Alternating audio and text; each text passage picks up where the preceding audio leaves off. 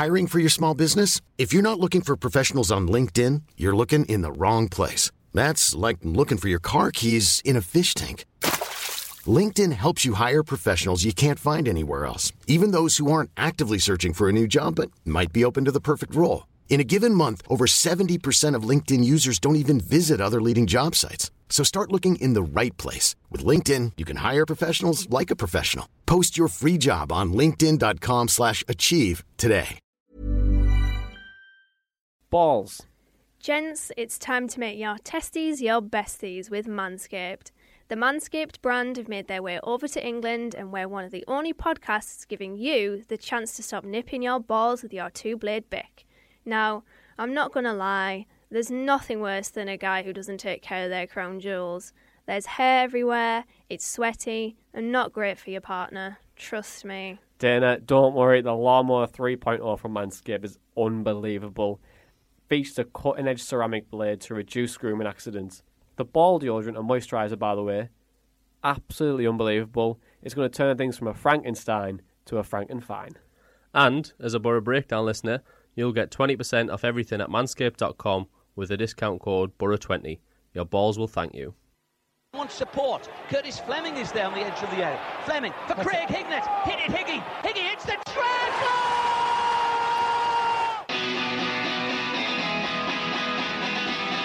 Ravanelli coming alive again. Juninho wants the ball played to him. Ravanelli spots out Emerson!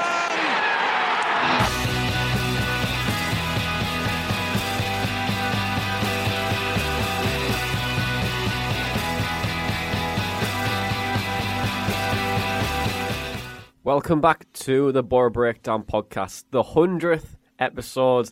We're live on Red Army Radio, and if you listen to us on the podcast apps, whether it's the first time or the 100th time you've listened to us, welcome and thank you for supporting and listening to us over the last 2.5 years. I think as a group and as a team, we couldn't say thank you enough. We really do appreciate it. I think we probably do it if it was no listeners or the 2.5 listeners, 2,500 listeners that we have each week now. So really do thank you very much. But anyway, enough of that.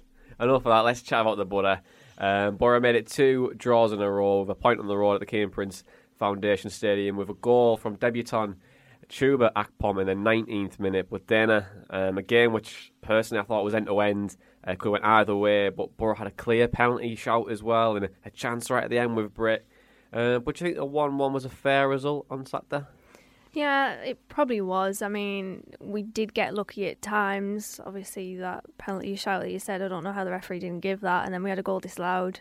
Akpom could have scored 2 in the game. But we did ride our luck at times. That chance in the second half with Tom Carroll, it was only kept out of the back of the net from a combination of both Anthony Dyke-Steele and Dale Fry. It's fantastic defending, but I can't help but feel disappointed at parts of the performance, particularly in the first half, because I said last week how important that right-hand side could be for us, and I sort of pinpointed the weaknesses of Lee Wallace down that left-hand side for them.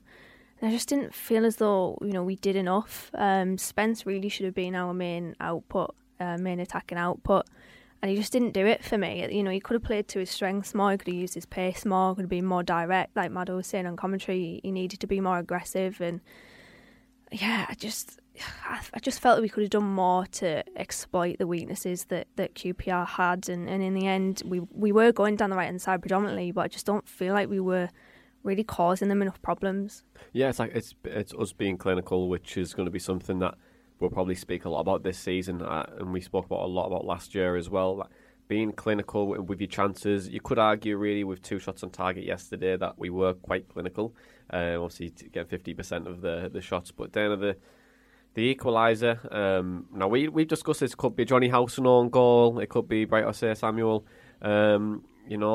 Scoring from a Luke Amos shot. Not Ben Amos. Well, yeah, no, I can't believe I put Ben Amos. I was like, well, I was writing this late last night, and I was like, I was watching Walking Dead, and I was just like, I saw it's Ben Amos, and just kept typing away, and then I realised that I woke up this morning, and I was like, Ben Amos, hang on, doesn't he still play for Man United? Isn't he like 47 or something? Well, the Luke Amos shot though, it's obviously there's nothing in it really. and it's straight at Bettinelli, but I'm assuming he could have done a lot better for you. He probably should have done, and I think he'll know that himself, Bettinelli, but I'm more disappointed with the defence. I mean, looking back at the goal, firstly it started from a Borough attack. I think it was a Jed Spence cross that just smacked off the backside of Anthony Dijksteel, and then they were on the counter-attack. I think 2 Borough players fell over each other and then they were on the counter. But just before, I think it's Kai that crosses the ball in, the closest player to him is Britta Sombolonga. You're thinking, there's no midfielder, there's no defender. The closest to him is our striker. Marvin Johnson must be about 10 yards out of position. And for some reason, there's 3 Borough players marking 2 QPR players. And what that does is it creates this big gap between Grant Hall and Paddy McNair. And that's where Luke Amos comes into it. It's a perfectly timed and rather simple run into the box. And that's how he gets onto the end of the cross. It's really, really poor defending, and I don't know what Grant Hall was doing. I mean, yeah, Bettinelli could have done better, but I'm more concerned about the defence there in that phase of play. It's quite good. Yeah, especially since, as you mentioned, losing the ball where we did. It happened a few times, and I think it alludes to the first point that you said about Jed Spence. I thought he was quite poor yesterday. We're obviously trying to use that overlapping centre-back system to do it. That's why Grant Hall's central, and Dijksteel and McNair do have the legs to do it. And obviously Dijksteel had bombed on, and I thought, when I was watching it, I was thinking, give it back to him almost. And he tried to cross it and hit him, and then I don't know how it got from there to a goal. It was a bit mental, really. So I don't think we ever really settled after that, because I think we were scrambling to try and get back into position. And I remember Elias Chair sort of attracted maybe 4 or 5 Borough players to him. Yeah, he seemed to just dribble around everyone, didn't he? I thought this is going to be like a repeat of Payet almost, if it keeps going. So, I know what you're saying about Bettinelli. I think it was more to do with everything else that led to it, but he probably could have done a bit better as well. Well, okay then, we'll speak about goalkeepers and Els. First question of the day, are Borough at it again? And I'm going to take part of the question, but also fans are already calling for Ainsley Pears, or if you listen to BBC Tees afterwards, a lot of people call him Ashley Pears. So if you're Ashley, if you're listening, but Ainsley Pears, he's been on the fans' lips for the last couple of games, even though Bettinelli's just came in. But is it too early to suggest Pears coming back in, especially he's been linked away to Blackburn too? Yeah, possibly. I think there's maybe a case from both parties that it's not fully in it, and he could be on his way out the door. So would he give it 100% when there's maybe been the talk of you're leaving, you're out of here, you're not going to be given a new deal. So it doesn't really bode well for me. Obviously, the other option is Stojanovic. I know a lot of people are not really impressed with him as well. I think it's weird with Bettinelli. He's had some really good moments and some really terrible moments as well. I don't quite know what to make of him yet. I guess we're just gonna have to wait and see with it, really. But yeah, it's tough because, like you say, if everything didn't lead to that yesterday, it wouldn't have got to the point, and we wouldn't maybe be talking about Bettinelli as such. But at the same time, I think he's got to be a bit more imposing when he's in goal. But I think it is going to be a bit on and off. I think there's not many good Championship goalkeepers where they're consistently good week in, week out. I think we've been spoiled really with how good Darren Randolph was in his tenure here and how consistently he made saves. Yeah, Dimmy as well. Yeah, exactly. So, yeah, I don't know. I think we might just kind of have to, I don't want to say suck it up, but we're not going to go out and sign another goalkeeper, I don't think. So it's... Yeah, I think he probably needs about 10 to 12 games. I think, and then we can kind of look back then and judge maybe how many we've conceded, what the games have been like overall and whatnot. So yeah, it's sometimes you just need time. I know it's like even if you're moving club, if you're an English player moving to another English club, that still needs time regardless of your position. It's the same probably. Obviously here with Bettinelli as well. Obviously he's a England under 21 international. Well, was so he has that pedigree there. He's been in promotion teams, so I think it's a bit too early to say. But Els, yesterday you alluded to it there around Borough having chances and Bettinelli might not have been able to be blamed for the so-called mistake. But QPR had a lot more of the ball yesterday. They created way more chances. They had 14 shots to our 7. We only had 2 on target. But do you think Borough could have done, or what do you think Borough could have done more of to get more out of the game yesterday, get the 3 points? I think one point was probably, as Dana mentioned, using the right-hand side, but not even just the right-hand side. I think the wings in general.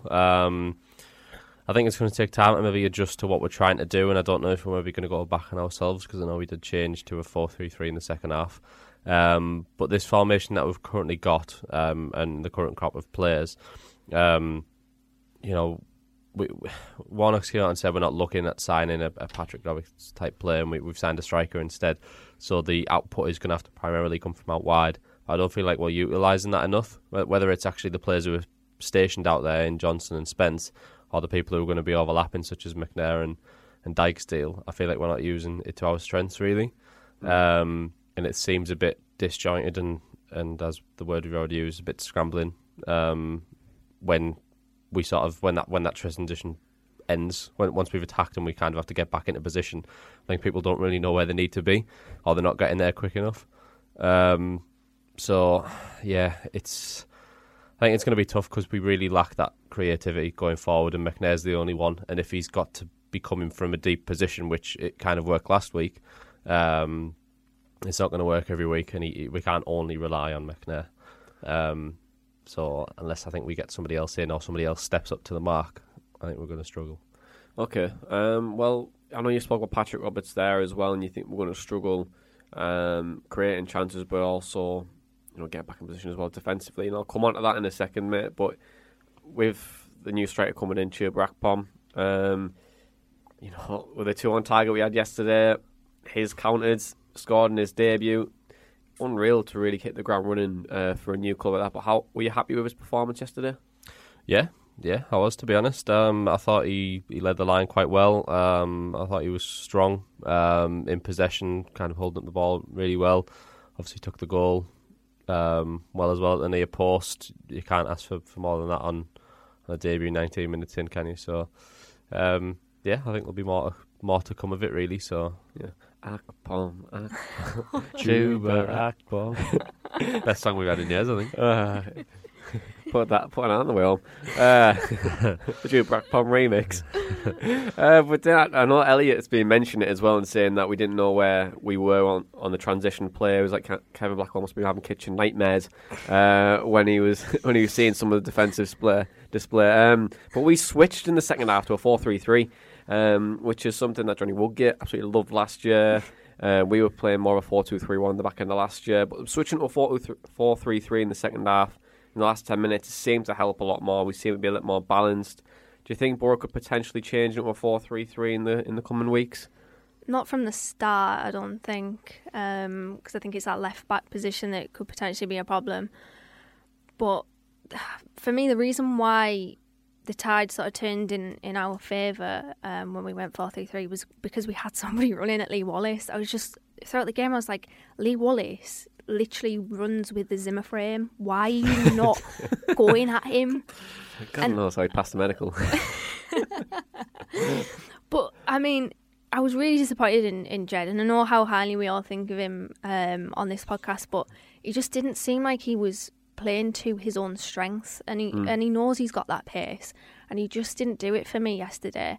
And Tav, in fairness, when he plays out wide, I feel like he's better out there sometimes, and he was being direct, he was running at Lee Wallace, and I think that's why the game sort of opened up in Borough's favour towards the end. And like you said, I think it gave us that balance. We were getting caught in behind quite a lot yesterday. There was about 10, 15, maybe 20 minutes where it was a full siege, really. They were I think they were doubling up on us. They had Bright Osayi-Samuel, probably their best player, running in behind, using his pace and causing us problems. And when we went to that flat back four, we had that protection at the back, and it closed that space in behind. So I think that's probably what changed it in Borough's favour. But it's just what I wanted to see. Just wanted to see someone run at Lee Wallace, because he's not pacey and he's not particularly a good defender either. So, yeah, I mean, Tav, in fairness to him, was doing that. Shout out to Lee Wallace. Dana, we'll chat about Tav then. We've spoken about Tav quite a lot already this season, and it's only been a few games in. But it seems to be the boy on everyone's lips around on terms of performances. Personally, I think he's a player that I really want to succeed at Borough. He's got all the ability You can see that he has all the ability when he's on the ball. But we got a question from Joe Stewart, and he says fans keep calling for creativity. Warnock has said that he can't do that as such with Roberts, as he'll have to buy more than one player to make it work. But surely Marcus Brown is worth a shot over Tav, who I always see is a great sub, but never is a good starter. Would you probably agree with that statement in terms of Tav being a better bench player and coming on rather than being a starter? Yeah, I think so. I mean, he has played better, I feel, when he has come off the bench, and also his other best performances have been when he's been part of a two in attacking midfield. And I think that's probably what you need to do to be able to get the best out of Tav, is to take the pressure off him, because I don't really think that he has that natural creative instinct. And he buzzes around a lot. He has that energy, buzzes in around the box, but I just don't feel like he knows where he needs to be. I think he's just in general areas to try and pick up the ball, which is fine, but then what he does with it, it's not great. He's not really that creative, at least not naturally. So I think he probably actually is better coming off the bench when he's got a point to prove. And I actually do prefer him out wide. I remember that Reading game at the end of last season where he did play out wide, and he probably had the best game that I've seen of him in a Borough shirt. So whether Marcus Brown can step up, I'm not sure. I know, we've seen bits and flashes from Marcus Brown, but can he do it consistently? Has he sort of ironed out that ill discipline? We never know unless we see him. Yeah, I like Marcus Brown. I think you're right with Tav potentially being moving out wide. But we'll come on to that question now, because Jack Guns sent us a question in as well, Els. He said Tav didn't really do much centrally, which Dana just mentioned there, but looked a lot more comfortable playing out wide as a potential wing-back. Is he more suited to that role? Also, do you think the midfield three that looked finished was better? That was it's a bit of a difficult question to answer. I think now it's not finished. It's not finished. Not finished. 28. Okay, so it's basically saying that the midfield three was probably a better three that started. But would you say that Tav's a better wing back than or out wide than he is more central? I think as a wing back he'll probably suffer the same as maybe Johnson, in the fact that you might not be able to track back as much or be effective at defending. I probably agree with Dana though, when he did play out wide at Reading, he had a really good game, and I think that's almost the same as when he had Roberts on the other side. I think they were able to drift into the half spaces very well. This formation kind of relies on, if you're central, you are the linchpin, you are the key to everything else of getting from midfield to attack. But I don't feel he has enough to do that.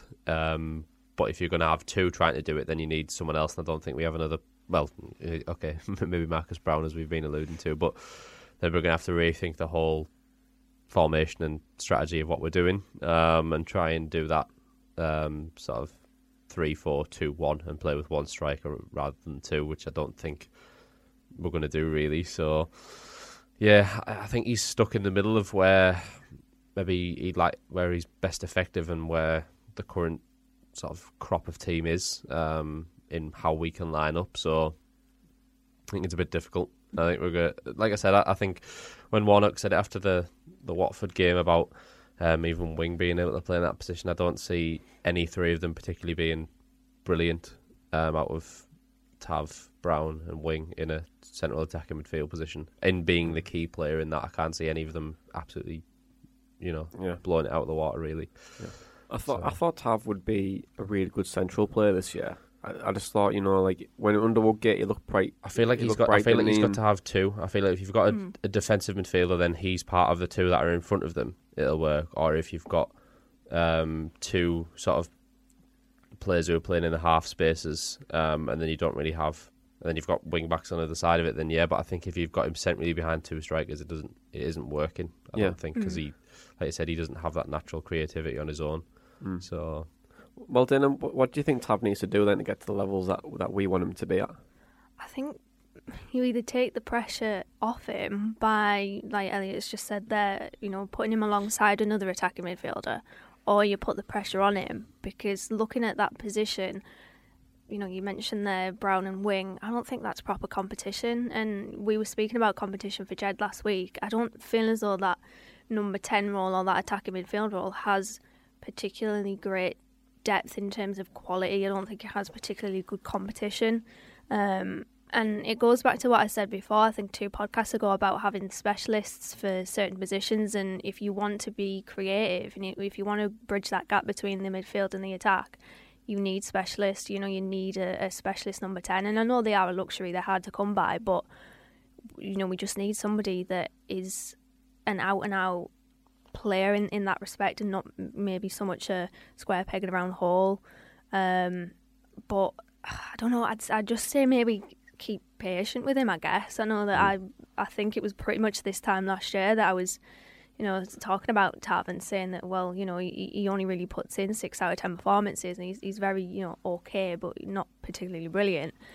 I just say maybe just keep with him. I mean, I know it is early season, I don't want to be too critical of a player already, but just be patient with him, I think. Okay, patience. And I also think that I think his best position could be that right-hand side of play, right attacking midfielder, cutting on his left peg. You can see it against Stoke. He's got a good shot on him as well. Yeah, it gives him the opportunity to kind of come in and out of games, and then also take a lot of pressure off him. Like I think what you've mentioned, Dana, what you mentioned there, Els, as well. But we all know like a number 10 is on our wish list anyway.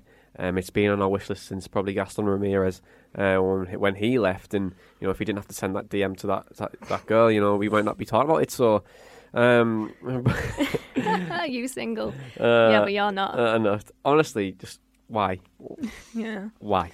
That was the exact moment that our season fell apart, wasn't it? Really, it's combusted. This went Karanka left. God's sake. Ramirez just cheating on his wife and kids. Thanks, Gaston.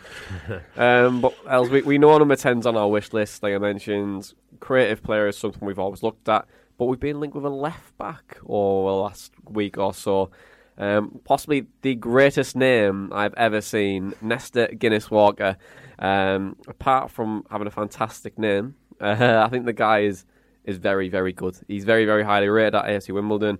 I can see why. He's very pacey, holds his position well. He's very mature for his age as well in terms of getting forward and knowing his position and being a specialist in there as well. From when I've seen him this year, were you surprised to see Borough being linked with a left back? Given we've got Mark Bowler there, we've got Johnson playing that wing back role. We've also got Hayden Coulson there as well.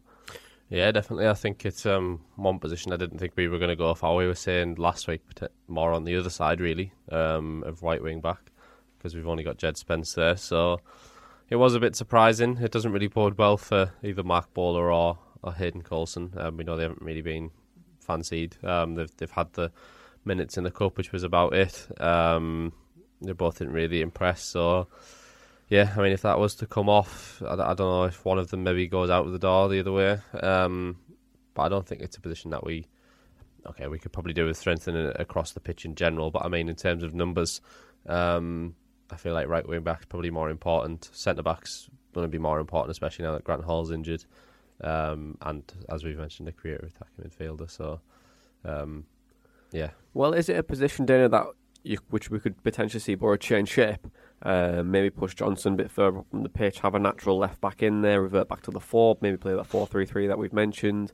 Maybe push things around a little bit. I mean, in regards to that link anyway, I'm kind of the stance of what's the point? Because, I mean, we do have... What's the point in playing ref? What's the point in playing ref? Oh, I wish we got a photo of that. But I just don't see the point, really, because, we've got Mark Bowler already. I don't know whether people just seem to forget that he exists. I mean, I do, admittedly. But... Wow. Jeez. Hi, Mark Bowler, if you're tuning in. But I would... Who am I? No, I'd much rather... I'm on the warpath today, aren't I?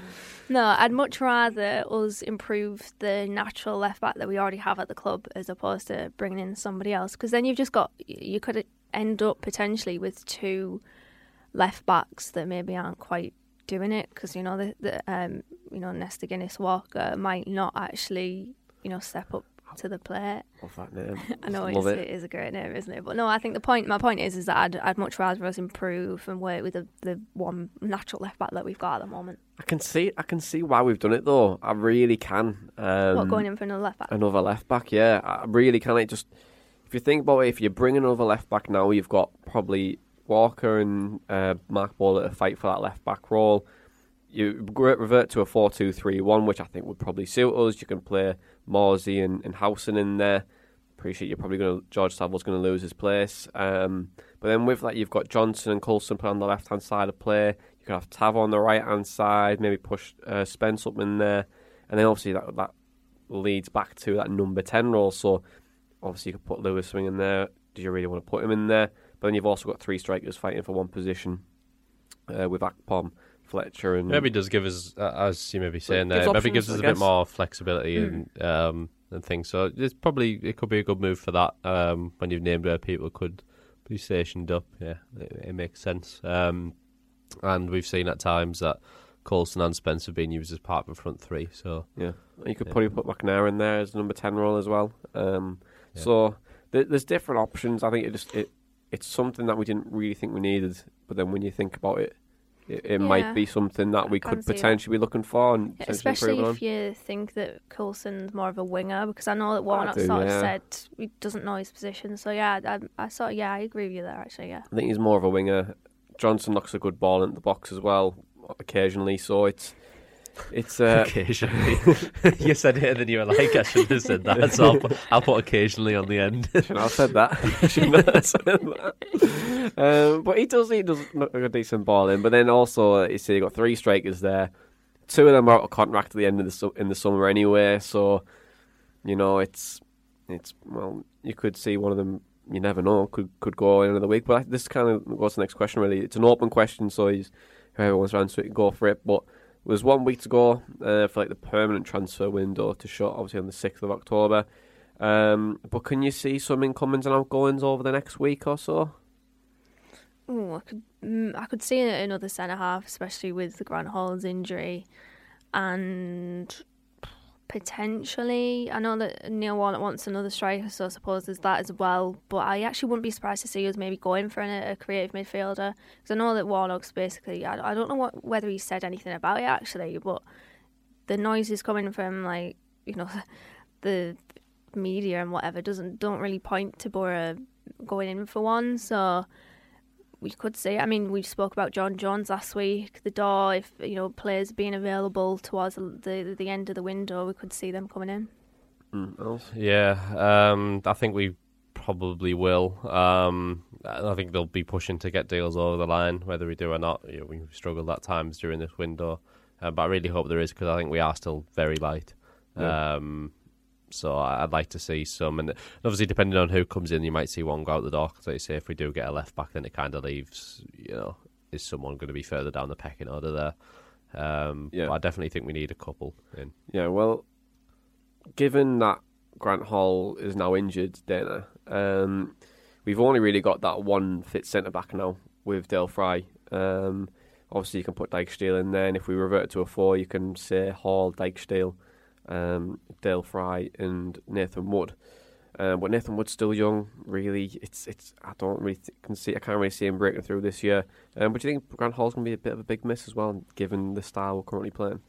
I think, he's going to be missing. He's going to be a miss in terms of numbers. I think out of the signings that we've made, he's probably been the most of a slow burner. But I've got to give him cut him some slack, because before the Shrewsbury game, we hadn't played a game since March, before the season halted. So he's obviously rusty. Plus, he had that injury, which has no doubt knocked part of his game off.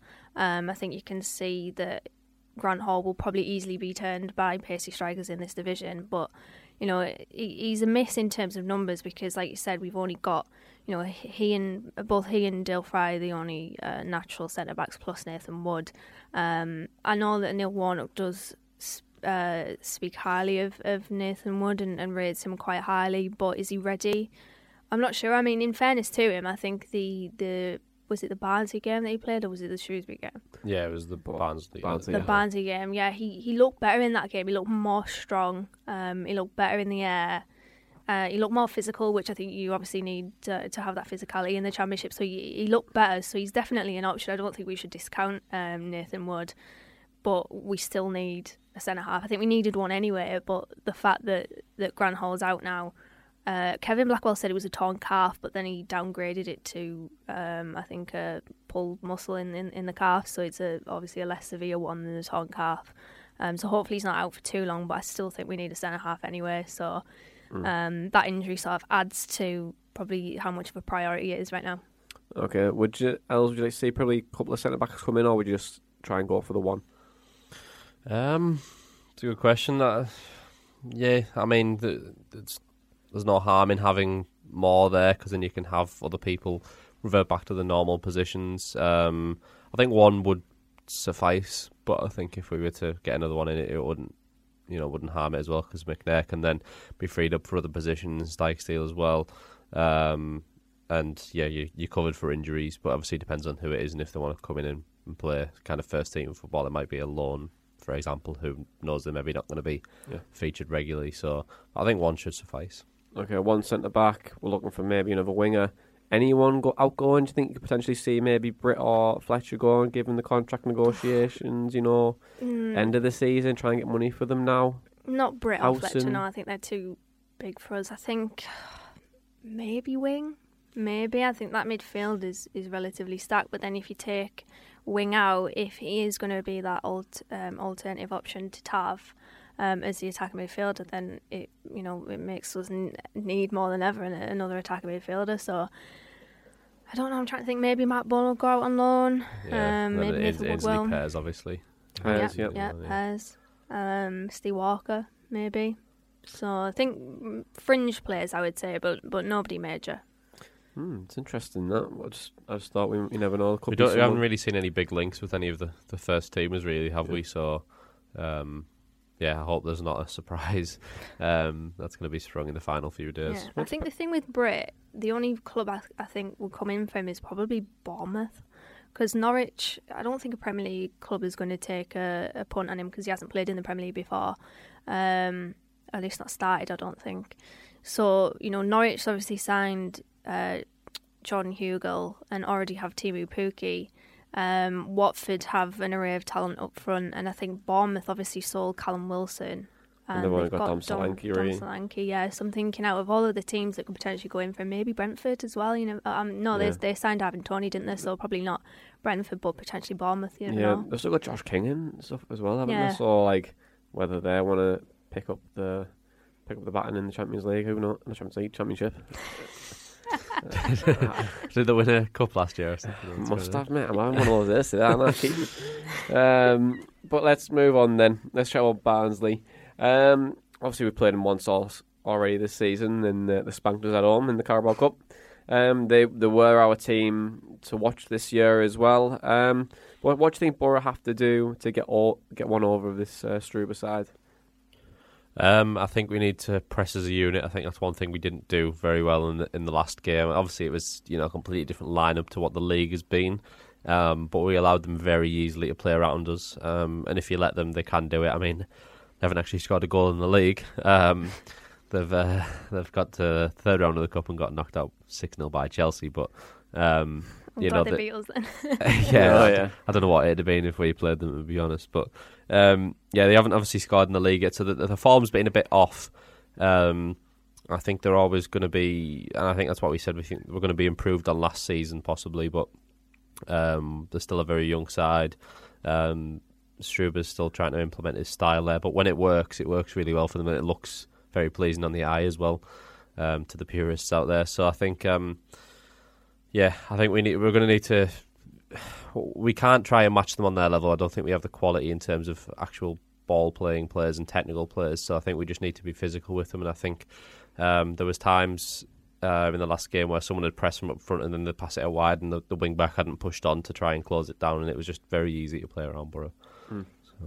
Okay. Yeah, we played more in front of them in the cup game, whereas we needed to work it down the channels and get in behind them, which we didn't do. So it was essentially food and drink for the Barnsley centre halves, which is, I would much rather. I know that we had Coulson on the right hand side in that game, which effectively made us a little bit lopsided. He didn't seem confident or comfortable at all on the ball in that game because obviously it was his weaker foot. He was on his opposite side. So I think putting somebody on the right side would help in that game. And also, we just need to make sure that we work it in behind them and, we don't play to their strengths, because I think that's what we did in the cup game. We just played in front of them. Everything was in front of the Barnsley centre halves, and they're comfortable on the ball, of course. But I think maybe if you get that pace at them, cause them problems, you might see them rattled a little bit. So I'd say, I completely agree with Ellie. I think press as a team, as we did against Bournemouth, and just try to utilise the pace. Again, I think Spence will be important should he play. I think Johnson will be important. He needs to step up after the game against QPR yesterday, and just try to work it down the channels and just do the opposite to what we did in the cup game, which was just really poor. Easy team talk, innit? Lads, just watch this, right? Just do the complete opposite, right? They line up obviously in the same formation as we do, which obviously then allows for both teams to try and get in behind, but that obviously worked a lot better for them than it did for us. Both goals came from just people being out of position. They had so much space for both their goals. And like I say, if the wing backs are going to be bombing on, which I think he got the second goal. Was it Jordan Williams? He's the left wing back, was he? And it's there's obviously space in behind, and we just didn't play to it. So I think it'll help obviously when we actually have a right-footed player out there instead of Coulson, because he'll have been cutting inside. So. Yeah, it wasn't particularly great, that Carabao Cup game, and you can't really read too much into it, given that they haven't even scored a goal in the league. So now the footballing gods have been notified. It's going to be a 5-0 win to Barnsley. But let's break them down, Els and Dana. Let's see what you've got. We've broken them down already this season. Anyone else to watch? Anything else that you've seen over the last couple of games that they haven't scored in, you know what I mean? Yeah, I think what would be important in the game for us is playing Sam Morsy, I'd say, because, Alex Moore in the game at the Riverside the other week, he was the midfield general, he was starting everything, he was the one that was picking it up from defence, making sure that when the Barnsley defenders were obviously playing it around the back, and they were very good at doing that, by the way. I was really impressed with Barnsley, because I think I put them maybe like about 17th in the league in my pre-season predictions, and I didn't expect them to be as good as they were at the Riverside. I mean, obviously we did sort of allow them to play like that, but Alex Moore, for me, I do really rate Alex Moore highly. I wish he was in a Borough shirt rather than the Barnsley shirt, but I think he'd make a great right back. No, we definitely Nicky Bailey him. He plays centre half. But no, I think playing Sam Morsy, who was very good actually when he came on against QPR, and I think if I was to give 3 stars actually in that game, he would probably get one of them just for those 2 fouls in quick succession, where I think he pretty much dived on top of one of the QPR midfielders. But he did really well to break up the play, to release the ball. His passing was really good. So I think play Morsy in the Barnsley game. I don't know who for. I think I'd probably put Saville. I'd take Saville out. Yeah, Saville's probably the one where if you were to choose between a midfielder, you'd probably take him out. But in fairness, he did play well in the Bournemouth game, so he should have started and rightly did start against QPR. But I think I would probably take him out and put Sam Morsy in there. So that for me is probably something that we can do against Barnsley, and just don't play Coulson on the right. If he's going to play him on the left. Yeah, a left back playing right back, it's a lot more difficult than a right back playing left back, if that made any sense. Just from my personal opinion, when I've had to play right back in the past, and I'm left-footed, and I'm left-footed, so it's quite difficult, because in a way, like, you can get turned out inside out quite quickly, but also you kind of stop that right footer who cutting in. So there's pros and cons, but it is quite difficult for a left footer on the right hand side. But I know you mentioned about George Saville there, and I mean, Maddo mentioned it yesterday on commentary, and I couldn't probably agree more with it. And people like Slate and Saville, and I agree. People, Saville for £7 million, is he worth the player? Worth the value that we paid for him? No, but is he a bad player? I don't think he is. I think no, he's not a bad player. No. I think he's just a very busy player, and he does a lot of things that we don't really see. Closes space, but then also intercepts and wins the second balls. And I couldn't agree more with Maddo. Like, initially, as soon as Maddo said it, I watched the game back and I started watching George Saville, and I thought, yeah, he actually does these things, and when I would probably recommend it, fans, if you just watch Saville now, just try and watch his game, and you'll probably see what he does actually bring to the table rather than what is a George Saville. But £7 million, that's the reason why Borough fans like really do not. He's a massive scapegoat, though. He's a massive scapegoat. Yeah. Like, I was looking at all the stats in the Bournemouth game. He was by far our best midfielder, and some Borough fans were saying, "Oh, get him out. He's shite. He was shite." Like, he wasn't. He was really good against Bournemouth, and I've been critical of Saville. I think we all have on this podcast, but he had a really good game against Bournemouth, and he deserved to start against QPR.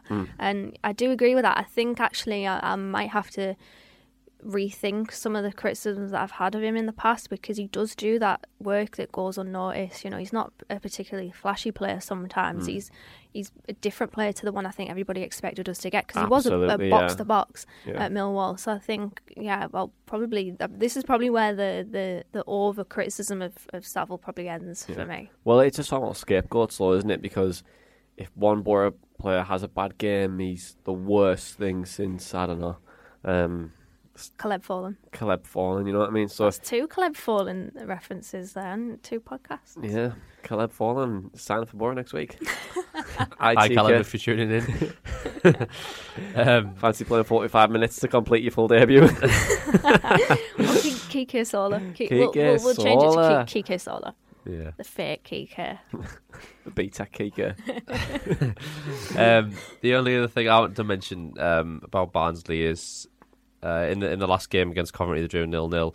And they didn't actually have a lot of the ball as they expected when just looking at the possession stats. He only had 48%. Look all right, Coventry this year. Really Coventry looking quite good. So, and you know, in some of the opposition that Barnsley maybe come up against, you know, I mean, Reading are flying at the top of the league with 3 wins out of 3, but Barnsley have played Luton, Reading, and Coventry, and you know they've got a point out of it. So yeah, it's one of those where they aren't maybe impressing as much as we maybe thought, but they've got that style of play. It's going to take a while to adjust, and it'll work better against some teams, namely us and Forest, because everything works well against Forest. Forest just seem to be really bang out of form. We're talking about like league hangovers. Jesus Christ! Well, the Midlands aren't doing great at the moment. Derby got smacked 4-0 by Tony Mowbray's Blackburn yesterday.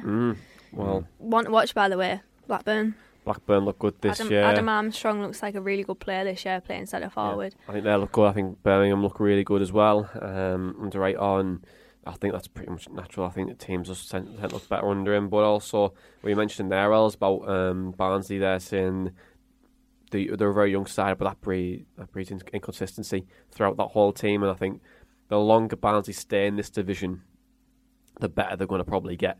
And the more, because the players are just going to mature around them, and I hope that they do quite well. I quite like the style they tend to play, but I think ones to watch as well this year, Coventry, absolutely. It seems like they're just going to continue that trend of performing quite well after the previous season as well. But is there anything else, guys, that you've got about Barnsley? Yeah, they've got both of the central defenders back. They've both got a red card in the Reading game, so I think I don't think they played in the Chelsea game, Mads Anderson and Michael Hellick. But I think they were back in the Coventry game, so they should be back against us as well.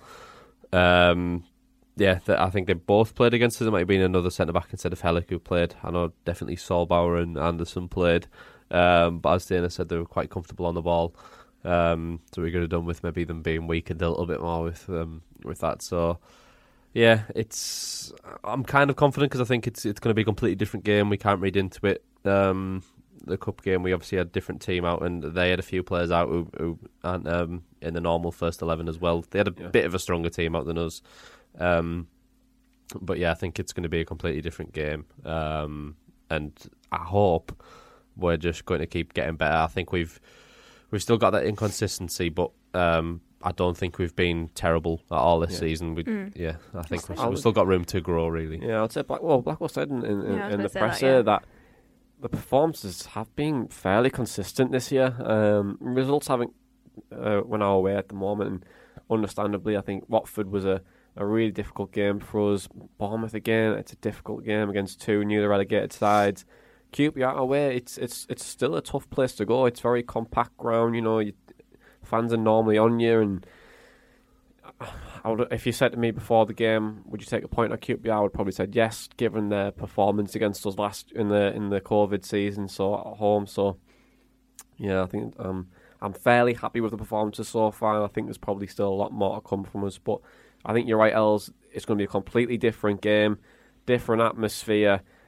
Both teams need points early doors, I think, because I think we're definitely going to be a mid-table side this year. Mid-table, lower bottom half.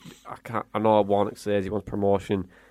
I can't see it. I really can't see it. I just don't think we have the quality there yet. I think this is one of the games as well where we've got to be targeting to win as well. You need to win them, yeah. A home game against Barnsley, no disrespect. We've obviously said we think they're going to do fairly well, but at the same time, if we go and lose 1-0 or 2-0 again on the weekend, then it doesn't really bode well. And you think, who are we actually going to pick up some points against? Type of thing. So I think we've done well against Bournemouth, as you mentioned, just newly relegated. So we've got to be targeting teams who were in a similar position to us last year, where we're going to pick up our 3 points. Dana, is there anything else to add for Barnsley, or are you ready for move on to predictions? No, I think the game is going to be different to the cup game. Obviously, like Elliot said, the lineups are different for both sides, so I wouldn't be surprised if, oh God, I don't want to jinx it, but I wouldn't be surprised if it's a completely different result as well. Very, very interesting. Okay, then, well, Middlesbrough are going to be out without Grant Hall as well, so without him, you think Sam Moyes is going to come in potentially for Saville, but you've both said completely different game this time around. Well, what's going to be your predictions then? I'm going to go with a 1-0 win to Borough. 1-0 win? Yeah, I'm going to go for 2-0, and I'm hoping I can channel Nostradamus again, because I did predict that Chuba Akpom was scoring his debut, and it happened. So I'm manifesting it. It's going to happen. Akpom. Okay, so you've got 1-0 from Els, 2-0 from Dana. I can't see us keeping a clean sheet. I really can't. I can't do it. Do you not think Dale Fry looked better against QPR to be able to maybe strengthen that defence? Maybe. I really want Dale Fry to keep kicking on.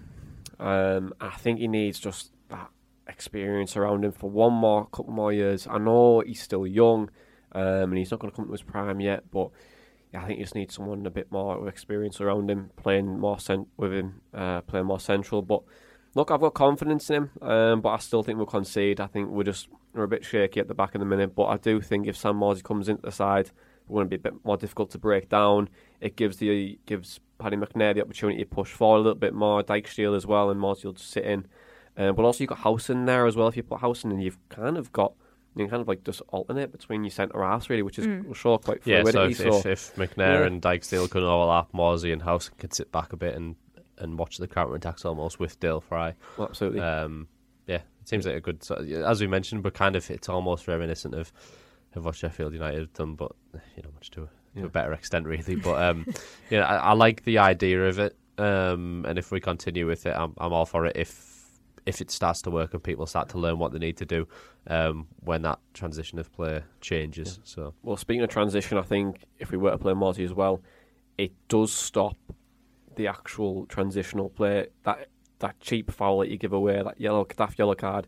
We probably need to do that against Barnsley early doors, try and beat the press early on, keep them quite boxed in, because they've shown in the previous game that they can bop it round us and create the space. Yeah, if you're closing them down early enough, they're just going to try and hoof it long, or they're going to try and they're going to try a more direct approach. And then if we win the ball back, then that's how we're going to try and control it. Because if we let them play, they're all very technically good on the ball. Not even just the players you mentioned, like Alex Moore, even the other central midfielders. Is it Callum Styles? Is it? Yeah. Was very good as well. Luke Thomas. And at times, I think I said last week. Sorry, not last week. When we last played them in the group, I wish it was us that was playing the beautiful game and winning 2-0. Because it was just at times it was hard to watch. Obviously, we were the home team, and it was just kind of like, oh my god, they're destroying us at home, and it was just like, what are we watching? Yeah. I've paid a tenner to watch this. Well, that's it. They're going to come to Riverside full of confidence. They've already beat us once this season. Yes, it'll be a different game, but I can definitely see them scoring. So my prediction, I'm going to go with a win. I think we will actually somehow bag a result here and get a 2-1 win, I think. I'm going to go with that. What is interesting, though, I think their manager's linked with a move away to New York Red Bulls. So I mean, you could New York, Barnsley. Barnsley. That hill at Barnsley, right, is unparalleled. You know the hill you go up on Barnsley away? Brilliant.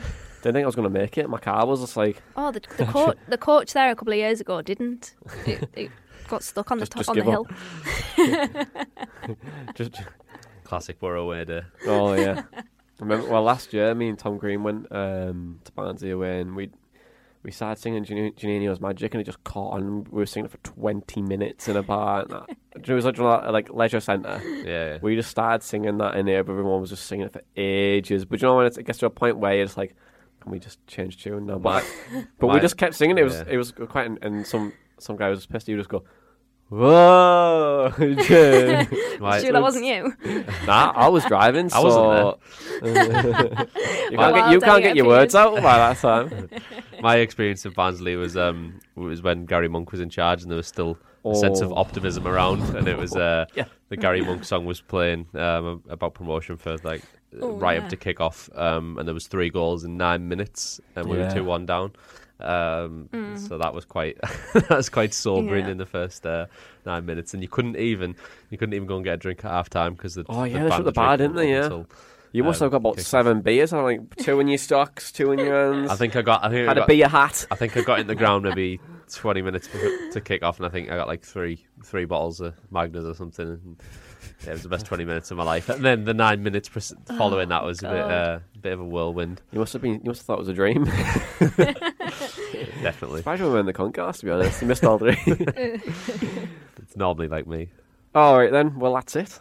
100th podcast is done. So thank you very much, guys, and thank you, guys, the listeners, for listening. If you could leave us a 5-star rating on Apple Podcasts, that helps us get ranked and found in the podcast world. But we'd just like to thank Smithy, and I'd like to thank James Warnock as well for sending their kind words in on Apple Podcasts too.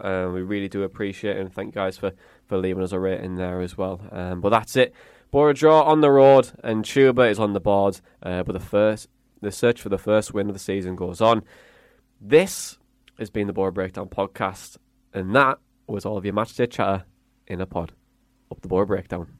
Wants support. Curtis Fleming is down the edge of the area. Fleming for Craig Hignett. Hit it, Higgy. Higgy hits the trap.